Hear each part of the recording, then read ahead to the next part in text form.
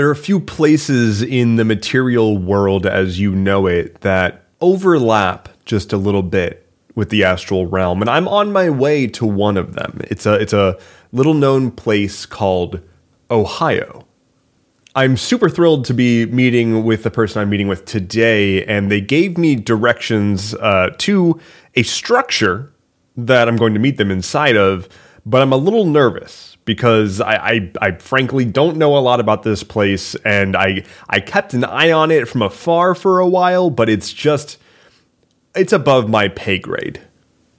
But I am nothing if not persistent for the content. And so, dear listener, welcome to episode 10 of Podcast from a Desk in the Astral Realm.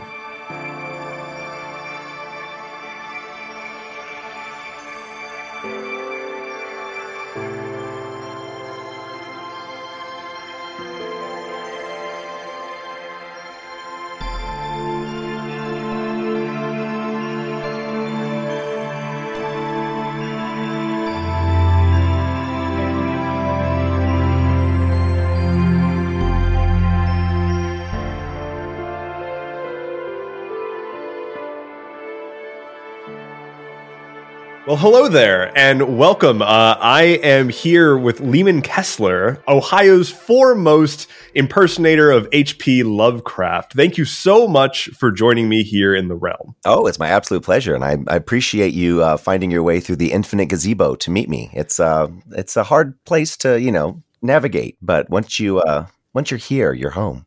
I've always heard good things about the Infinite Gazebo, and I was excited when they started building it, but then they just kind of kept bringing in material, and then they kept bringing in more material, and it kept growing. I didn't realize, when I went to the original town hall meeting for it, that it was going to be infinite. But this is Ohio, and so we take our unending construction projects very seriously, and it's jobs creation is really what it's about. So infinite jobs creation. Precisely. That's good in many different dimensions too. Well, yeah. So let's talk about that. So if you are not familiar, dear listener, Leeman is a multifaceted person. He is a literal mayor. He is a Lovecraft impersonator, actor, podcaster, YouTuber, a whole lot of hats going on. We've got plenty to talk about here, but the thing that I want to get up front, get out of the way is why Lovecraft? Tell me the story there. Sure. So I got into Lovecraft fairly late in life. I've found over the years that most folks who are really into Lovecraft, imprint on him in high school or adolescence somehow. Sure. Your uncle hands you a kind of a yellowed used copy of collections of short stories, or you come across something in a library. Folks often have a very kind of intimate connection with Lovecraft, and he gets his hooks in fairly early and fairly young.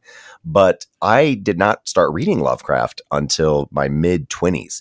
I was aware of Lovecraft elements just being in general geek spheres. I knew Call of Cthulhu through the role-playing game. I knew the Serpents of Cthulhu through the old Steve Jackson Illuminati card game. Lots of Cthulhu, yeah. And, and I was just vaguely aware of just Lovecraft as one of these figures, right? Like Clive Barker, Stephen King, just folks, who are out there, even if you don't read them, their names are familiar. And then I was working at a bookstore, and we just had tons of Lovecraft, and I thought, folks have been telling me that I need to read him for years, and I could just I can read him on my break. I'll see what it's all about. And I was like, okay, I get it. It's you see, okay, that's where this cliche is from. That's where this sort of, trope or element that I've read a dozen times. This is where it started, or at least, perfected, what have you. And that was that. But then I was at a different bookstore. A friend of mine who I had done a play with, he had written a play set in a LARPing convention, and I had done that for the Toronto Fringe. He was interested in doing another project, and I had turned him on to the existence of Lovecraft's marriage, which is something that is not widely known outside of sort of Lovecraft fandom, but Lovecraft was briefly married. And not only that, he was briefly married to a Jewish Ukrainian immigrant hat merchant.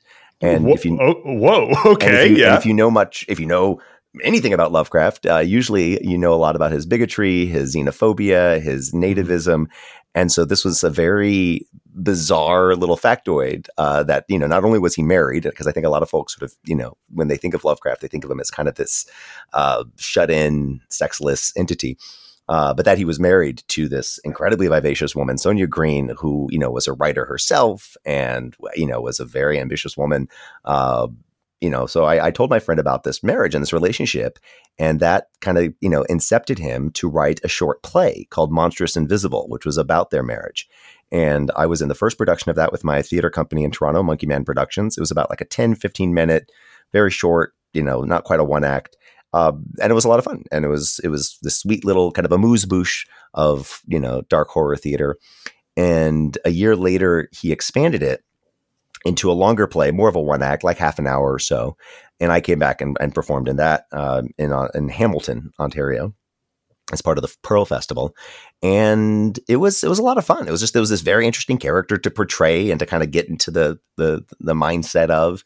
And a little while later, a friend of mine, a mutual friend of ours who had seen the play, was going to be doing a series of reviews of like Lovecraft movies and books and games. And he thought, oh, wouldn't it be fun if I have Lovecraft show up in my kitchen and offer color commentary about, the Laundry Files, or about to cast a deadly spell and things like that. And so I got my suit back out and made my bug eyes and whatnot. and that was, sort of partially scripted, a little bit improv. And it was just fun. And I was like, you know what? This is a fun character to inhabit and to play. And, I'm one of these guys who kind of bounces around lots of different internet projects and creative projects.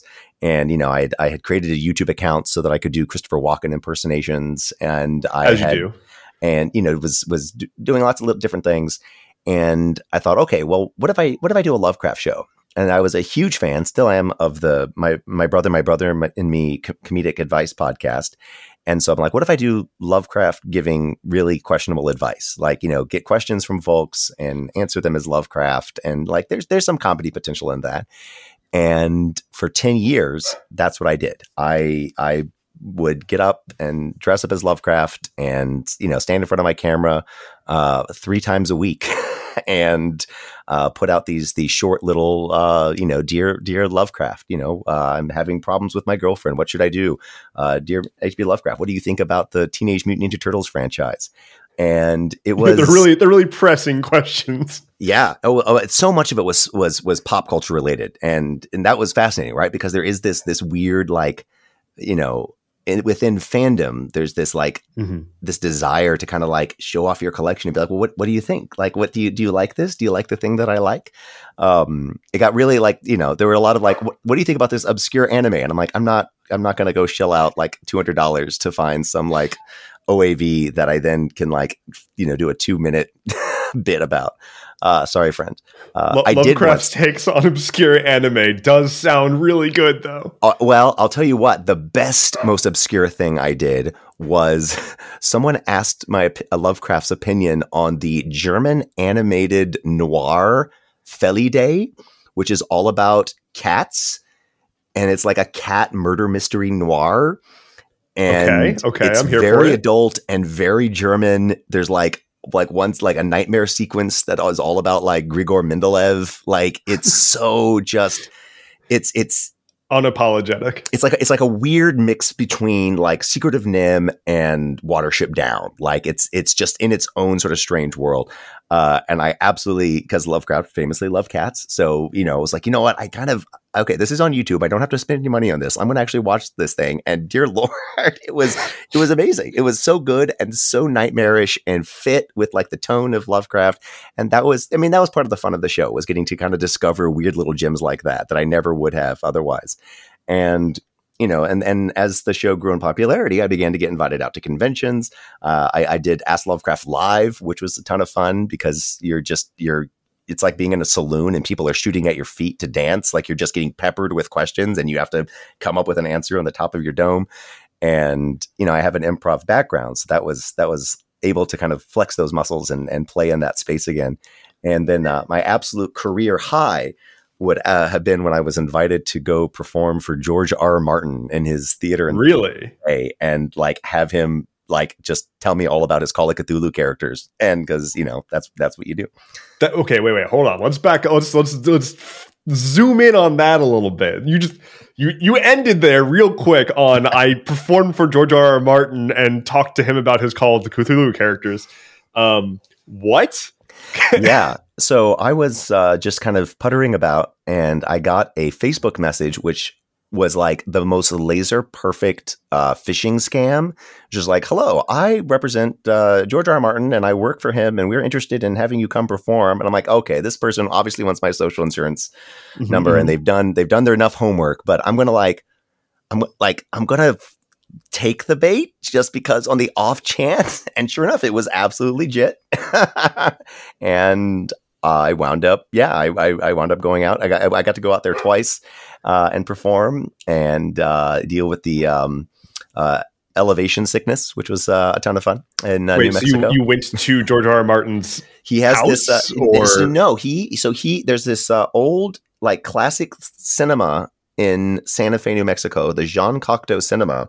And at some point, George R. R. Martin bought it, and to I think keep it from getting bulldozed over, and uses it for a ton of art house cinema and also for live shows. And I think they were just looking for kind of fun, quirky live shows, and they decided to bring in this pasty guy from Ohio to pretend to be H.P. Lovecraft. That's actually amazing, though. It was. Melinda Snodgrass, who worked with George R. R. Martin on the Wildcard series and wrote for Star Trek Next Generation, was there. So I got to hang out with her and just sort of tour around. And it was that was like I said, an absolute career moment for me. So I was, I still did Lovecraft for a few years later, but that was I could have retired then and been very satisfied. I'm very glad we started with that, because that just went in so many more directions than I was expecting it to. Like, as you said, I'm covered in facets. That's why I have to be in the infinite gazebo to contain all the many-sidedness. Yeah, I mean, well, it's neatly nestled right above the infinite mirror funhouse. So, fitting and the proximity really helps sell the illusion. That is sick. That is legitimately awesome. That was an excellent story.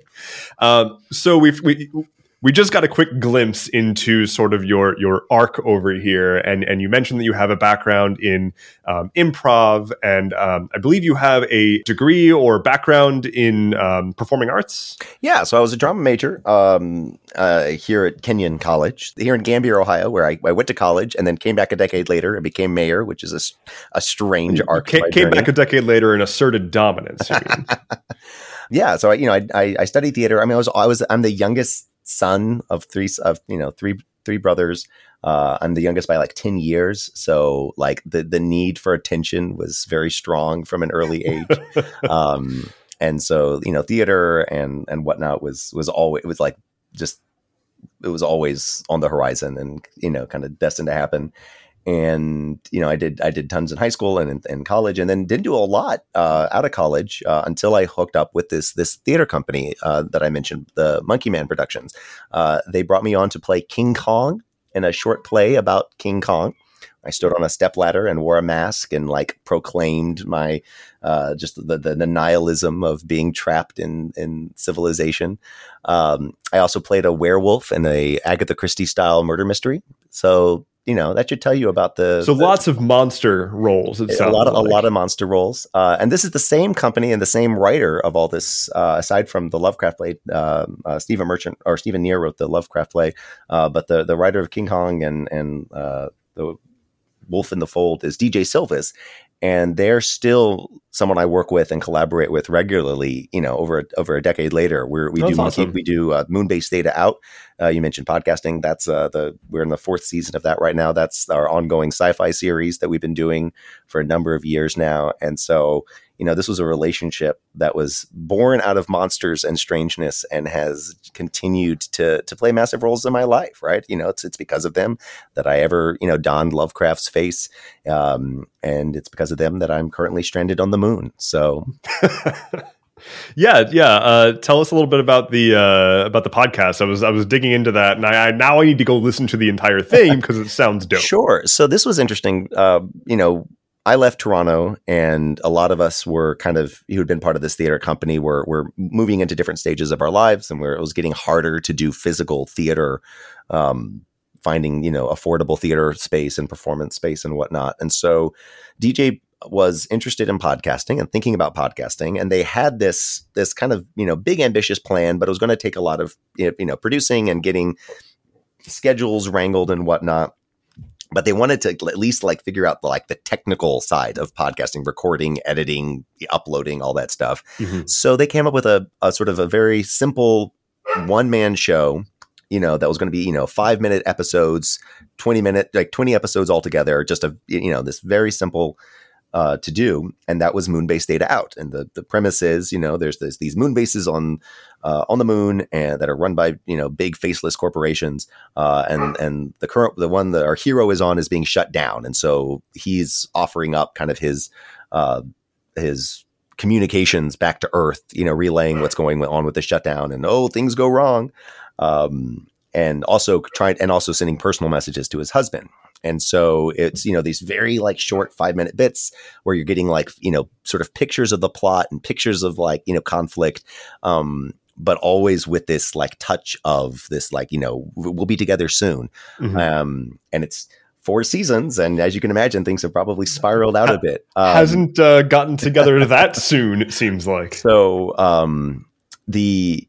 that was supposed to be this kind of practice project, and it kind of got this amazing response and became the main project. And the other one eventually did happen, but happened much later. And yeah, we have a big, after the season 1, we brought in more actors to fill out the cast. Now there's people are interested in this. It doesn't just have to be Leeman in his living room. We can actually get more folks involved, and we've got a huge cast now, and we've been telling this story for years, and this is the final season of it. So, it's bittersweet that it's kind of coming to an end, but it's also great that we've been able to tell a whole story and see, a response to it that was beyond anything either of us could have predicted. So I'm very grateful to DJ for coming up with this. Very grateful to all the folks who have joined the production team and gone on this journey with us. And I'm excited about what comes next. I mean, that's incredible, especially now in this sort of era of unfinished tales, especially in the world of online streaming, where probably 1 in 5 shows on not even 1 in 5, probably 1 in 10 are even seeing a second season at this point. To be able to actually tell a complete and heartfelt story to completion is nothing short of an incredible accomplishment. Well, and there is something about being able to end on your own terms, right? Yes. That's a huge part of why I ended my, I retired from Lovecraft. I've been doing it for 10 years, and, there was probably more I could have done, but, as I was getting older and, had more kids and adult responsibilities and whatnot, it was becoming harder to justify at the time. And I would much rather have been able to kind of tie it up with a bow and sort of, walk away, rather than sort of feel like it, the audience was walking away and picking up on the exhaustion and whatnot.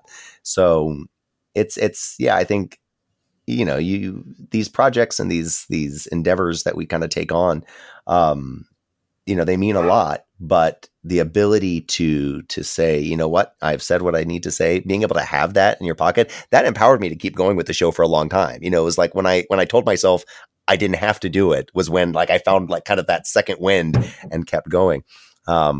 Because I think there are a lot of projects and a lot of things that folks, there's kind of a sunk cost fallacy, or you're doing it because you've been doing it. Mm-hmm. And luckily I found I was able to pivot from Lovecraft to the sort of this very strange nebulous world of TikTok with all of its vagaries and whatnot. Yep. That was helpful. It was interesting.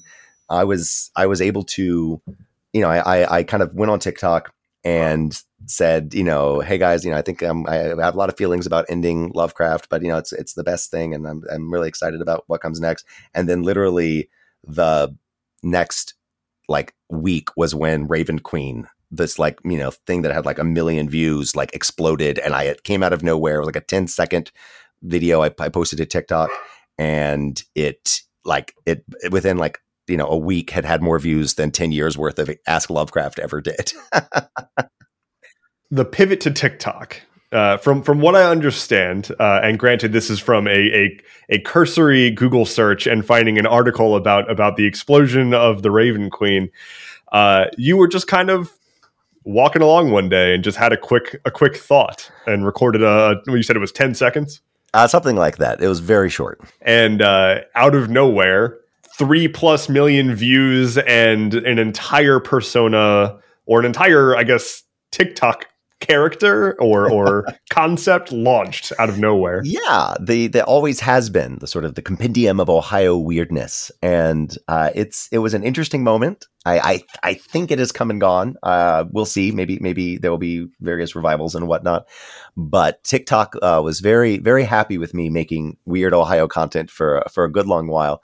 And it was fun to do. It was a strange kind of continuation of this intersection of weirdness and banality, which has defined a lot of my creative endeavors.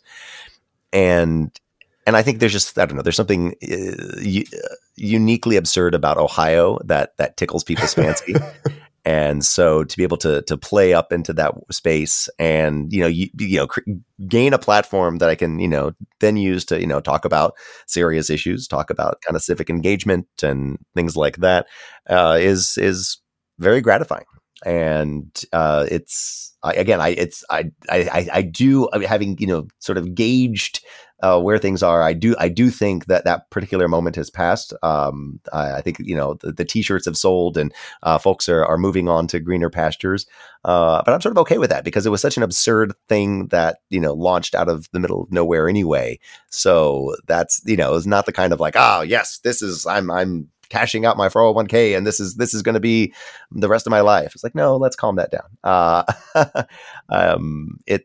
it was a great way to kind of connect with a lot of folks and to be able to see the potential of this space to be able to play and have a kind of shared weirdness, which was the best part of doing Lovecraft as well, was beginning to become part of communities there. The weird fiction community is its own strange space, but I now have some of my dearest friends, who are writers or artists or filmmakers, who all I only know because I dressed up as H.P. Lovecraft 3 times a week and stood in front of a bedsheet to, tell strange jokes. I want to dial in a little bit on I'm just going to say the whole Ohio thing. Part of this whole explosion on TikTok, whether or not it is truly over, and I don't want to believe that quite yet personally, but I'm interested in several things here vis-a-vis Ohio. So the joke itself was a lot to do with like Ohio is the place where where weird stuff happens. The second you cross the border into Ohio, you're not getting out. It's another dimension. It's just this weird place. I usually believe, I like to think that I am a memologist and I'm on the forefront of memery. But the Ohio is weird thing kind of blindsided me. What was the order of operations here for you? Has Ohio always been weird? Or did you kind of see that and make something happen? Or did you start that? Like, no, what's going on? I didn't start it. I absolutely didn't start it. So there have been lots of like weird Ohio meme stuff out there. And some of it I think is kind of, born out of, I'm sure some of it's like sports related and comes from like Ohio, Michigan beef and whatnot. In fact, literally, I think, like there's like an Ohio against the world t-shirt that spawned a lot of this, from some sports game. But there was a very particular meme, which was, 2 astronauts staring at the Earth. And instead of, the regular continents, there's just like a giant Ohio. And, one astronaut's going, it's all Ohio. And the other astronaut says always has been. Mm-hmm. And, so that's where always has been came from. I use that catchphrase just because, it was already, I was tapping into already established, internet weirdness. And I think it's because, Ohio in some ways is a perfect, like just distillation of Americana, like Ohio is a very diverse place with, lots of different types of folks and come from lots of different backgrounds, but it's, it presents itself as very sort of, white and wholesome and Midwestern, and but it's not really Midwestern, but it's certainly not Southern, but like there's a lot of Confederate flags around here, but it's certainly not like Eastern, like it's all over the place. Like it's Appalachian, being pulled in every direction.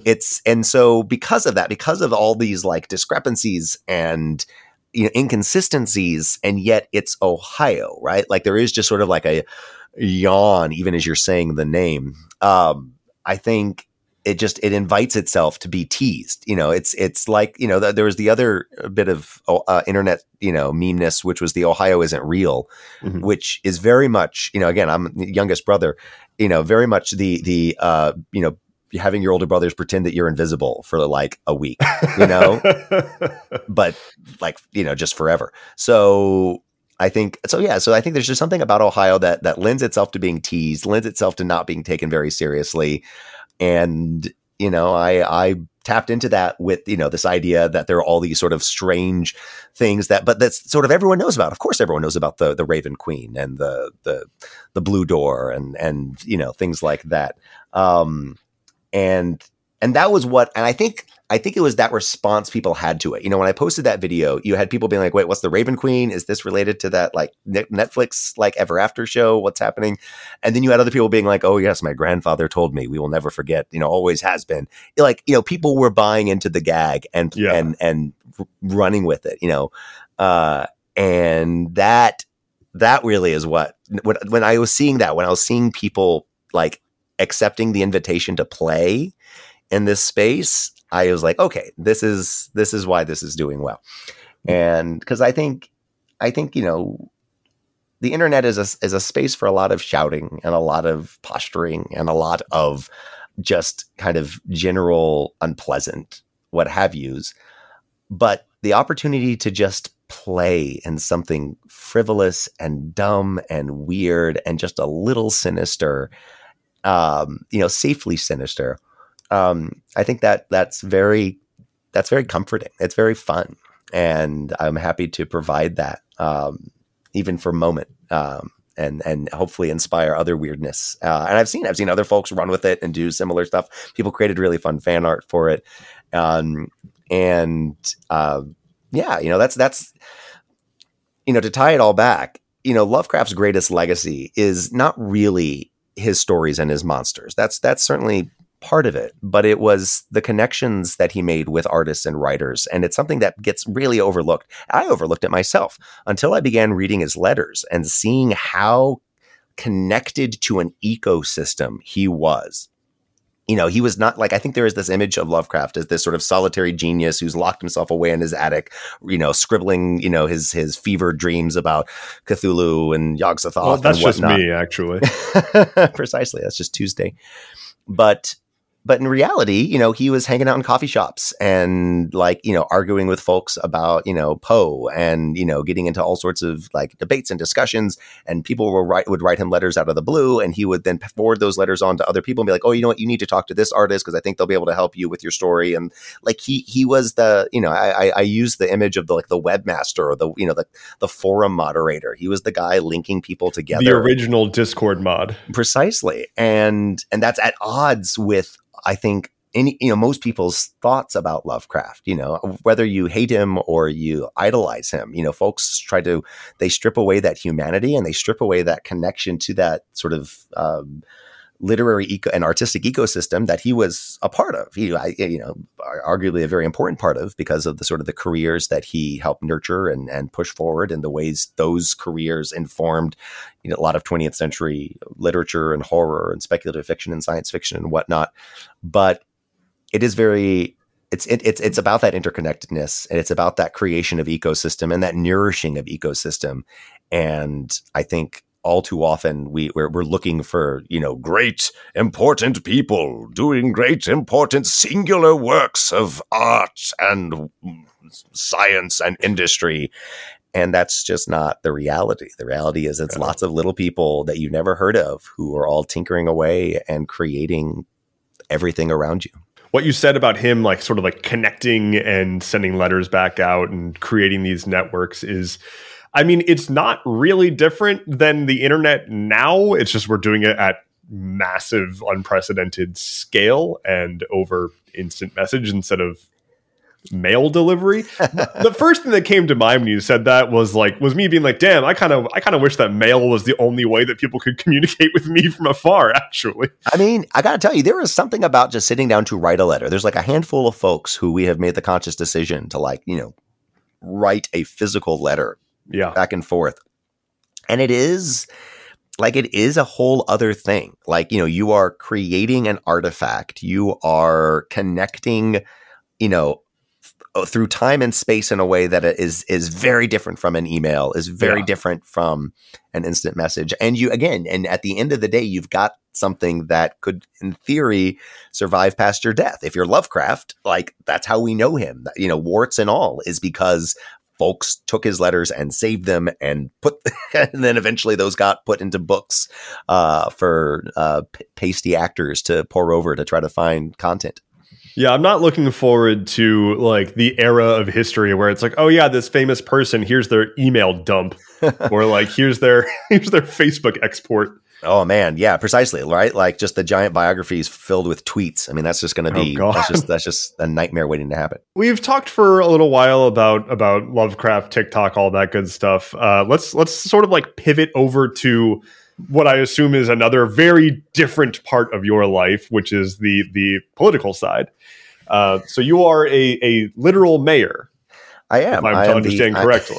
I am the mayor of my college town, which is a strange, like I said, sort of circular way of finding yourself. But yeah, my wife and I met here in this small Ohio village when we went to college here, and then we went up and we're living in Toronto for about a decade. And while we were there, we were always joking about how the only thing that would make us want to come back to the States was, I don't know if we could get a job in Gambier. And sure enough, she's a priest, and the church here was looking for a priest, and she was hired to come serve here. And so we packed up our little family and came back. And a few short years later, just because I'm a professional busybody by nature, I found myself in municipal politics and eventually ran for mayor. And now we're like a PBS murder mystery from 1984, the church and state, we're running around causing all sorts of trouble. I feel like that's got to be your next step, right? Is retirement should look like there's a bar that I used to go to that has since closed down that was called Church and State. Oh, so there's a hole in the market if you wanted to take that back up.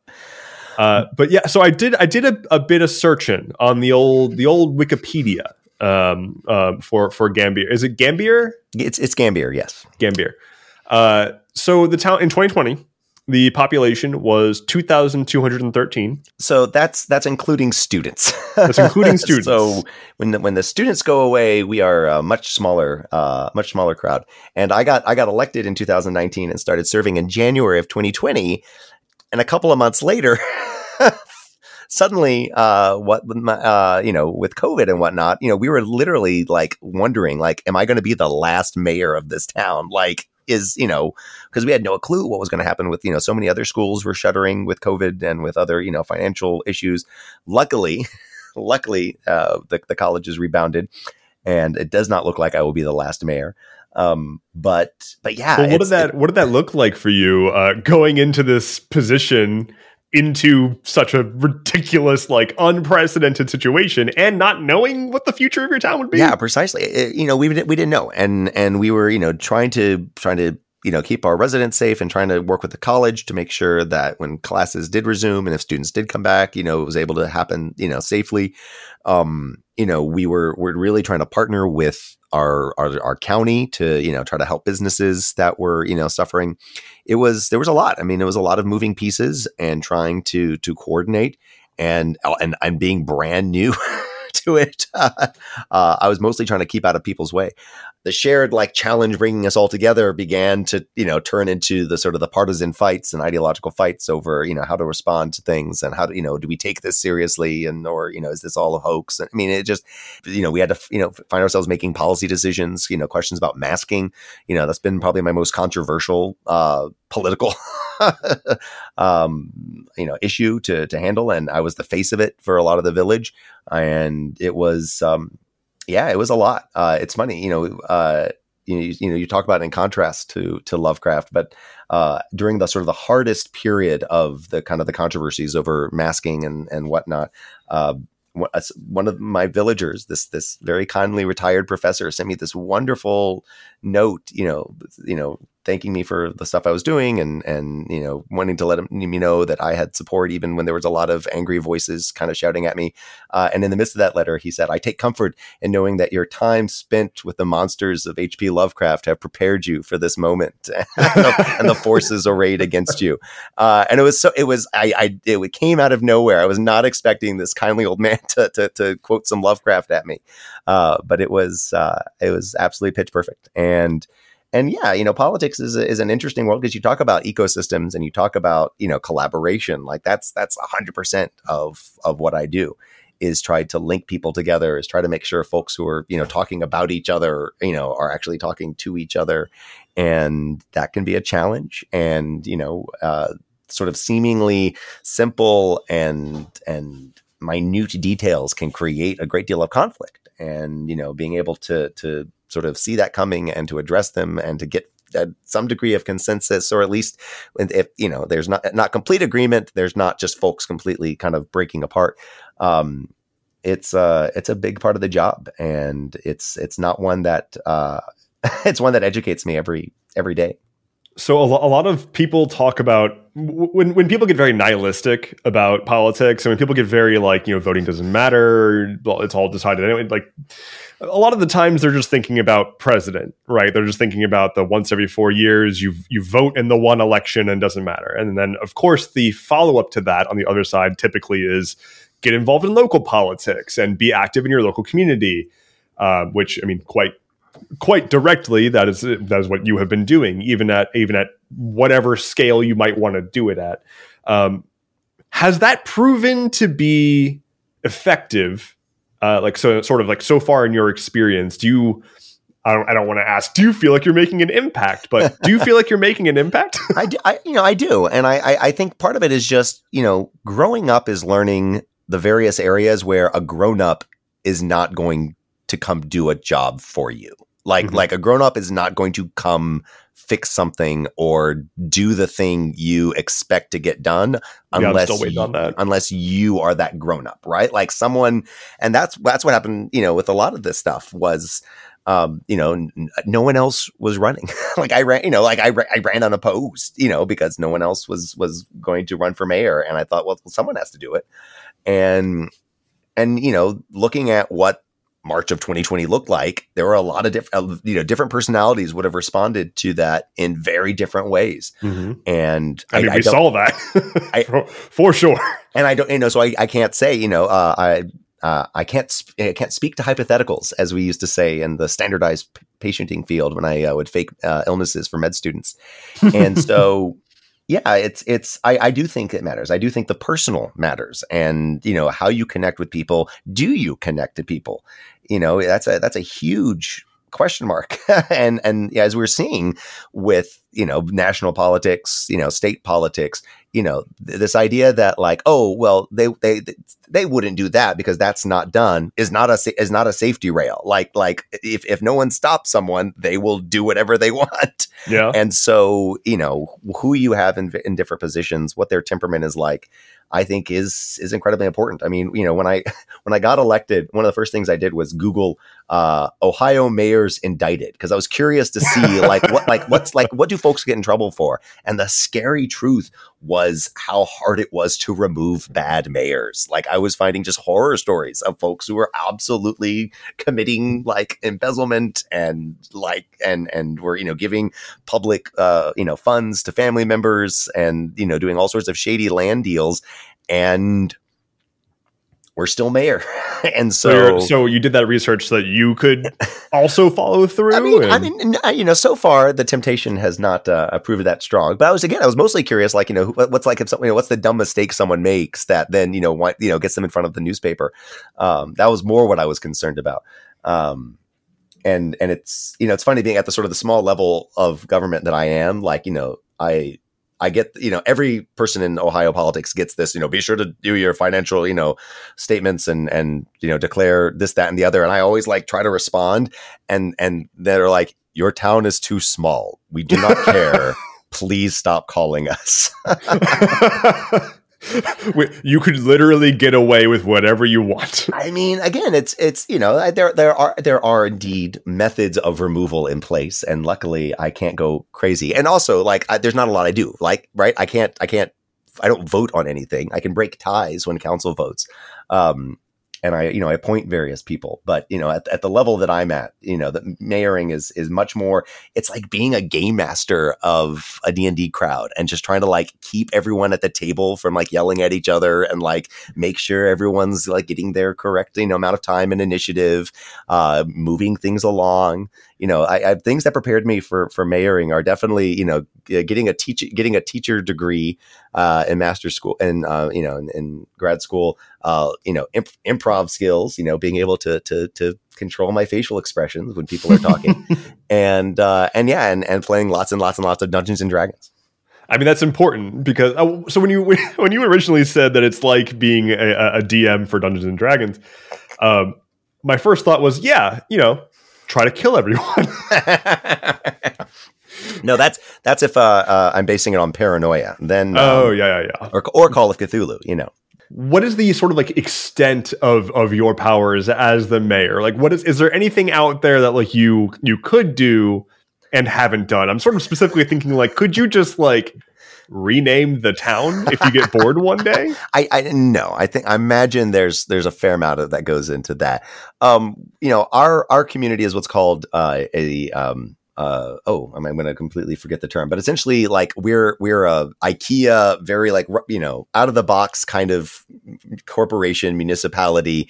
We're the bog standard version of the kind of the rules we have to follow, the number of people we have on council, the number of years they serve, how the mayor operates, how he relates to different offices and whatnot. There are municipalities that can create a charter. And the charter does allow them to essentially write the rules, and they can go nuts. You can have no mayor, you can have 16 mayors. There's folks are able, you can't be murder is now legal in Murder Town. But they can do all sorts. You can do all sorts of business, and Ohio has what's called sort of a very strong home rule doctrine. So municipalities, townships are able to kind of write their own rules and operate as they like. But so far, our little community is happy to just sort of be running by pre-generated standards. So does this mean that you're not going to be okay with me titling this episode "Murder is Legal in Murder Town"? It's what. Anything goes in Murder Town. So anything goes. I mean, what do you have to lose? Yeah. Oh God. So Ohio, right? Ohio is currently, especially after the most recent election, deeply red. Aside from, I believe, one senator, virtually everything else is hard red. You've not been quiet about the direction that you think that the country at large, but also Ohio and everywhere should be moving. What's your general take on where we are right now, where Ohio is right now? What is this Ohio flips back and forth quite often in terms of presidential election, but where's that trajectory moving in your eyes? So Ohio we used to be called a bellwether state. Folks would say, as Ohio goes, so goes the nation, and that's not the case anymore. Ohio has become more and more conservative statewide, and and a lot of that is demographic. A lot of that has to do with sort of the sorting that takes place.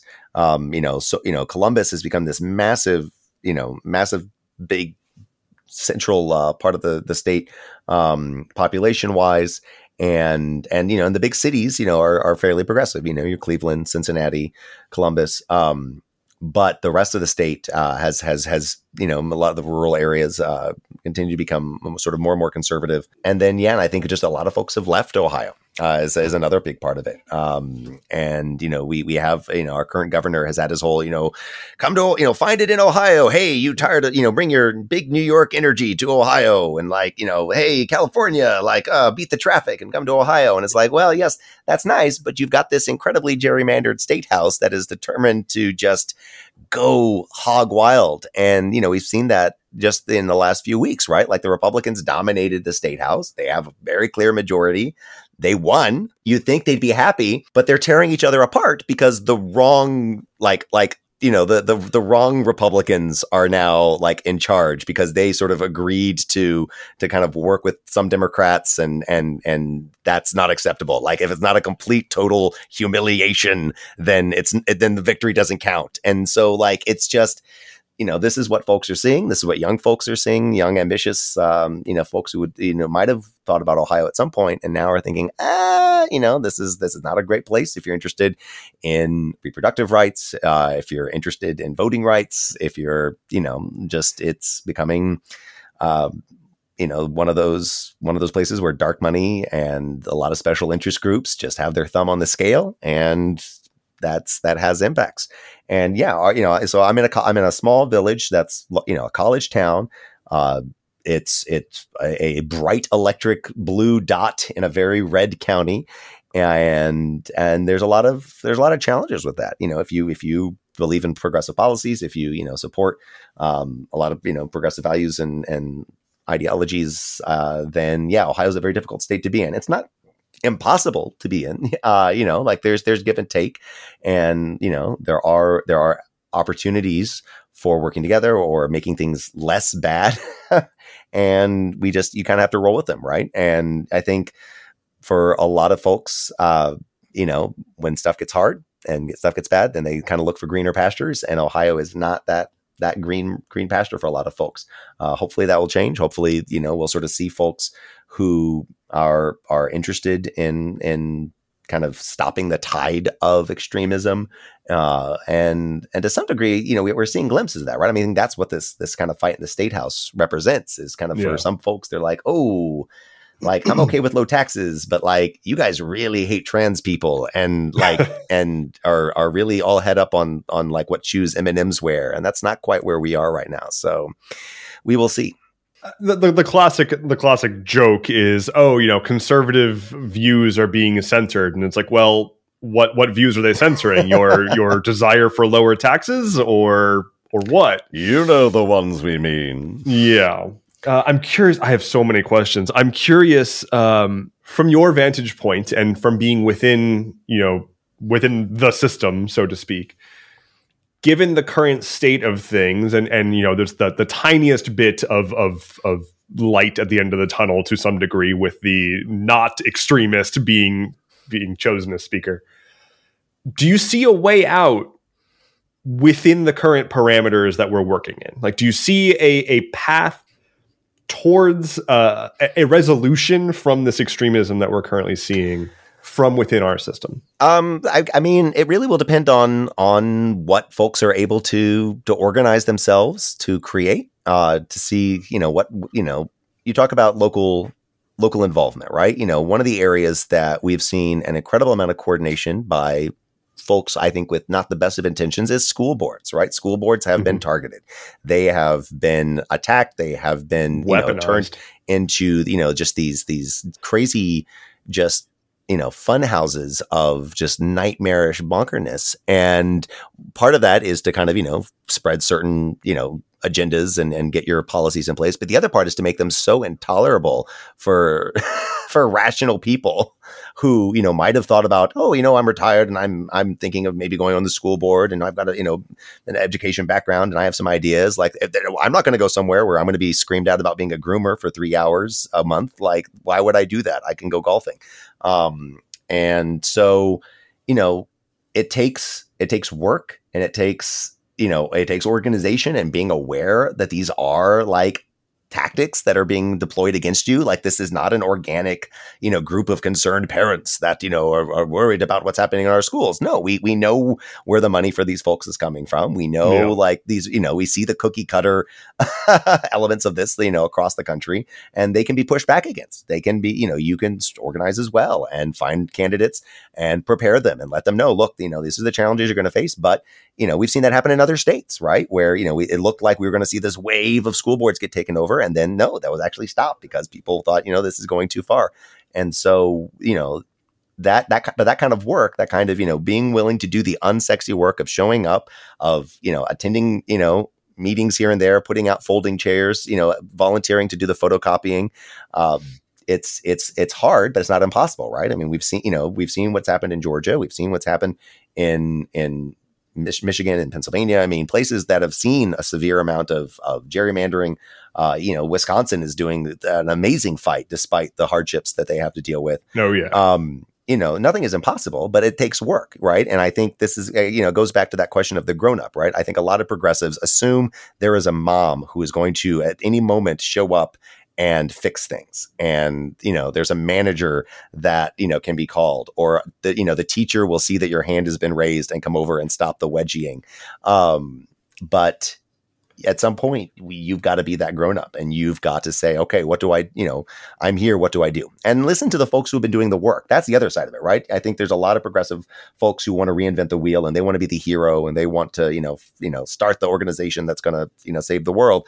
And there's a lot of usually tired old women of color who have been doing that work and setting out the folding chairs and doing the photocopying for the last 40 years. And they know what to do, and they need some more, shoulders at the wheel. And that's, I think, if we can get more folks to realize you don't have to be a hero, you don't have to reinvent things, and you don't have to give in to despair, right? That's, you talked about the kind of the nihilism of nothing matters, and who, they're all sides are equally to blame. And like all sides are problematic, and all sides, like, there's stuff that, I was just talking to my daughter tonight who was asking, like, what's a Democrat? And I was like, well, let me tell you about the Democrats. Let me tell you who the Democrats were, and and how through hard work the Democrats got better, but not perfect, certainly. And all of it takes work, and all of it takes focus, and as you said, not just showing up once every 4 years, and not even just showing up at elections. Elections are very important, but being aware of what's happening in your community, being aware of just what's happening down the street, right? We were having a 2-hour meeting last night that's all about our zoning code. And that's, I think, most of your listeners just their brains shut down when I mentioned planning and zoning. But, one of the big conversations we're having is about Airbnbs and short-term rentals, and what the impact they have on the housing market, and what they mean for folks who are trying to find housing who can't, because it's now someone's sort of rental property. Yeah, that's huge. And it's, when Toronto has been so vastly changed because of Airbnb. When we were young and were able to live there, and we had friends who were actors or grad students, they were living in the little hole in the wall places and the basement apartments and attics and whatnot. And those spaces are not there anymore. They are Airbnbs. They are, being rented out to folks who are wanting to see the CN Tower, or, and we make use of it. It's like, it's not, we're part of the problem, and we are complicit in this system. But, that's, those kind of issues, those policy issues are handled very locally, right? Our village could outright ban Airbnbs, or we could, completely just, raise the door and say, hey, do whatever you want. Yeah. You talk about what differences can you make? Like those little small things, how you handle issues related to the environment, right? How you, relate, there's a lot of small communities that, are, blocking the development of solar and wind. And there's other communities that are sort of, racing with arms wide open to try to embrace this technology. That's happening, not, Joe Biden isn't deciding where a wind farm goes. That's happening at your county commissioner. Do folks know who their county commissioner is? Do folks know how power is organized around them, and the power that they have to kind of go up and ask questions and push and make phone calls and find the folks who have been folding the chairs and doing the photocopies and finding out ways to really make their voices heard. Immigration is something I'm really passionate about. And it's something that, it requires national, state, and local organization and coordination to kind of address. Getting involved with the people who know what needs to be done. It's one of the most important things that I am trying to convey to everyone that I can right now, which is that I am a very left-leaning person on the internet. There's a lot of very left-leaning people on the internet. There are very few left-leaning people who are going from the internet to getting directly involved. And among those who are, a lot of them are thinking like, I can solve this because of my skill set, blah. I'm going to fix the world through that. I'm a good either like social media influencer, or I've got some kind of following online. I'm going to make waves in the political world. But that's not the case. There are existing activists and people with experience, as you said, who largely are women of color who have been cast aside for lightning rod personalities on the internet, offering quick solutions and easy ideological, sort of feel goods, right? Like, hey, you're going to have to do some work and be uncomfortable and keep your mouth shut while other folks are talking is not an amazing recruitment. It's really not slogan, but it is the truth, and it is the sort of grown up thing that again, folks have to have their own come to Jesus moment of realizing, oh, like I can just be here and be helping and not be in charge. And like you do that long enough and you have any degree of competency and oops, now you're in charge and good luck. Your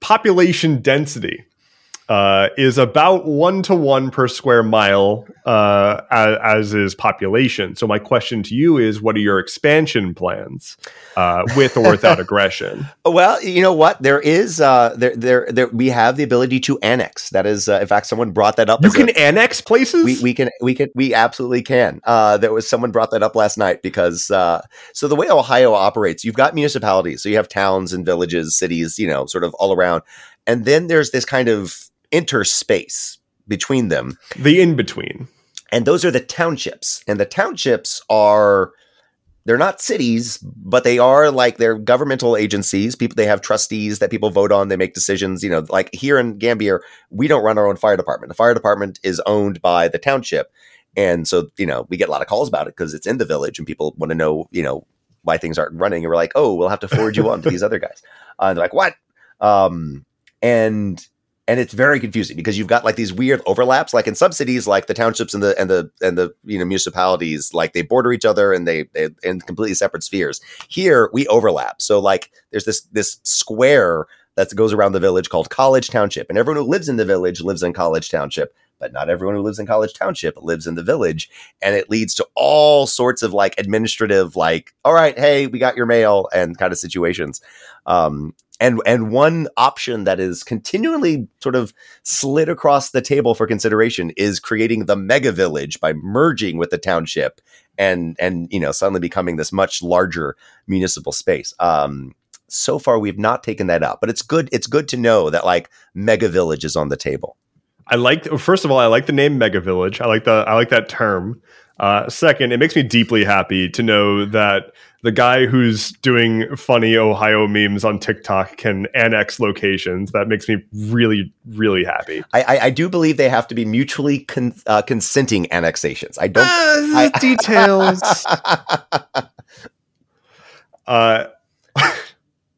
Last question that I have, at least pre-written for you, is so you do, as we've said in the outset, podcasting, YouTube. You've done theater. You're a mayor. Lovecraft impersonation. All sorts of stuff. It's a hell of a lot of hats. Which of those hats is the hardest to wear? The one you didn't mention, which is my main job, parenting two small children.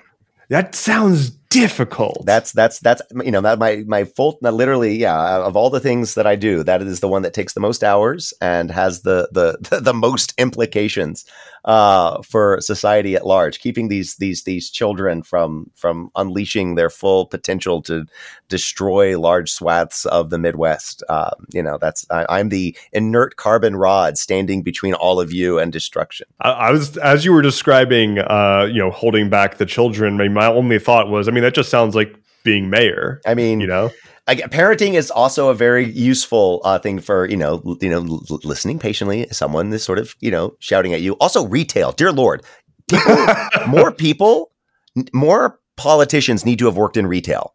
Like, our country would be so much better if, you had folks who, were accustomed to someone, drunkenly refusing to leave your bar, or like shouting at you about why this paperback copy of The Hobbit is not on sale like it says on the poster. That was absolutely happened. That was Margaret Atwood. She did that to me. So that's my CanCon for the show. Getting yelled at by Margaret Atwood. But no, I mean, being like that man alive, like retail, like the retail skills come into play every day in politics. So I'm just saying, folks think they don't have the skills or the education or whatnot. Dear Lord, please, we need you. What is the hardest that you've ever been yelled at? What was it for? Oh man. Well, I got, so when the whole masking thing went down, I decided to take a walk in the woods with my son just to get away from the heat and anger. And I got a call on my mayor phone, because I have a very specific mayor phone that, comes. The mayor phone. Yeah. It's my if I get subpoenaed phone, it's the one I get to turn in. So it's the subpoena phone. So I get a call from someone, a parent of the local elementary school that's very upset about his child having to wear a mask and demands to see me in the streets. I literally got called out into the street. Dude wanted to fight you? Guy was just like, I want to see you face to face. I need to see your face. I'm like, well, I'm currently in the woods, so give me half an hour and I will meet you. and then, I proceeded to show up. A friend was nearby, so I was able to like hand my small child over to them so that the child would be safe during this exchange. And proceeded to have someone explain to me how masks don't work, and they're a form of abuse, and I only am forcing children to wear masks because I get off on it, which is a very specific fetish.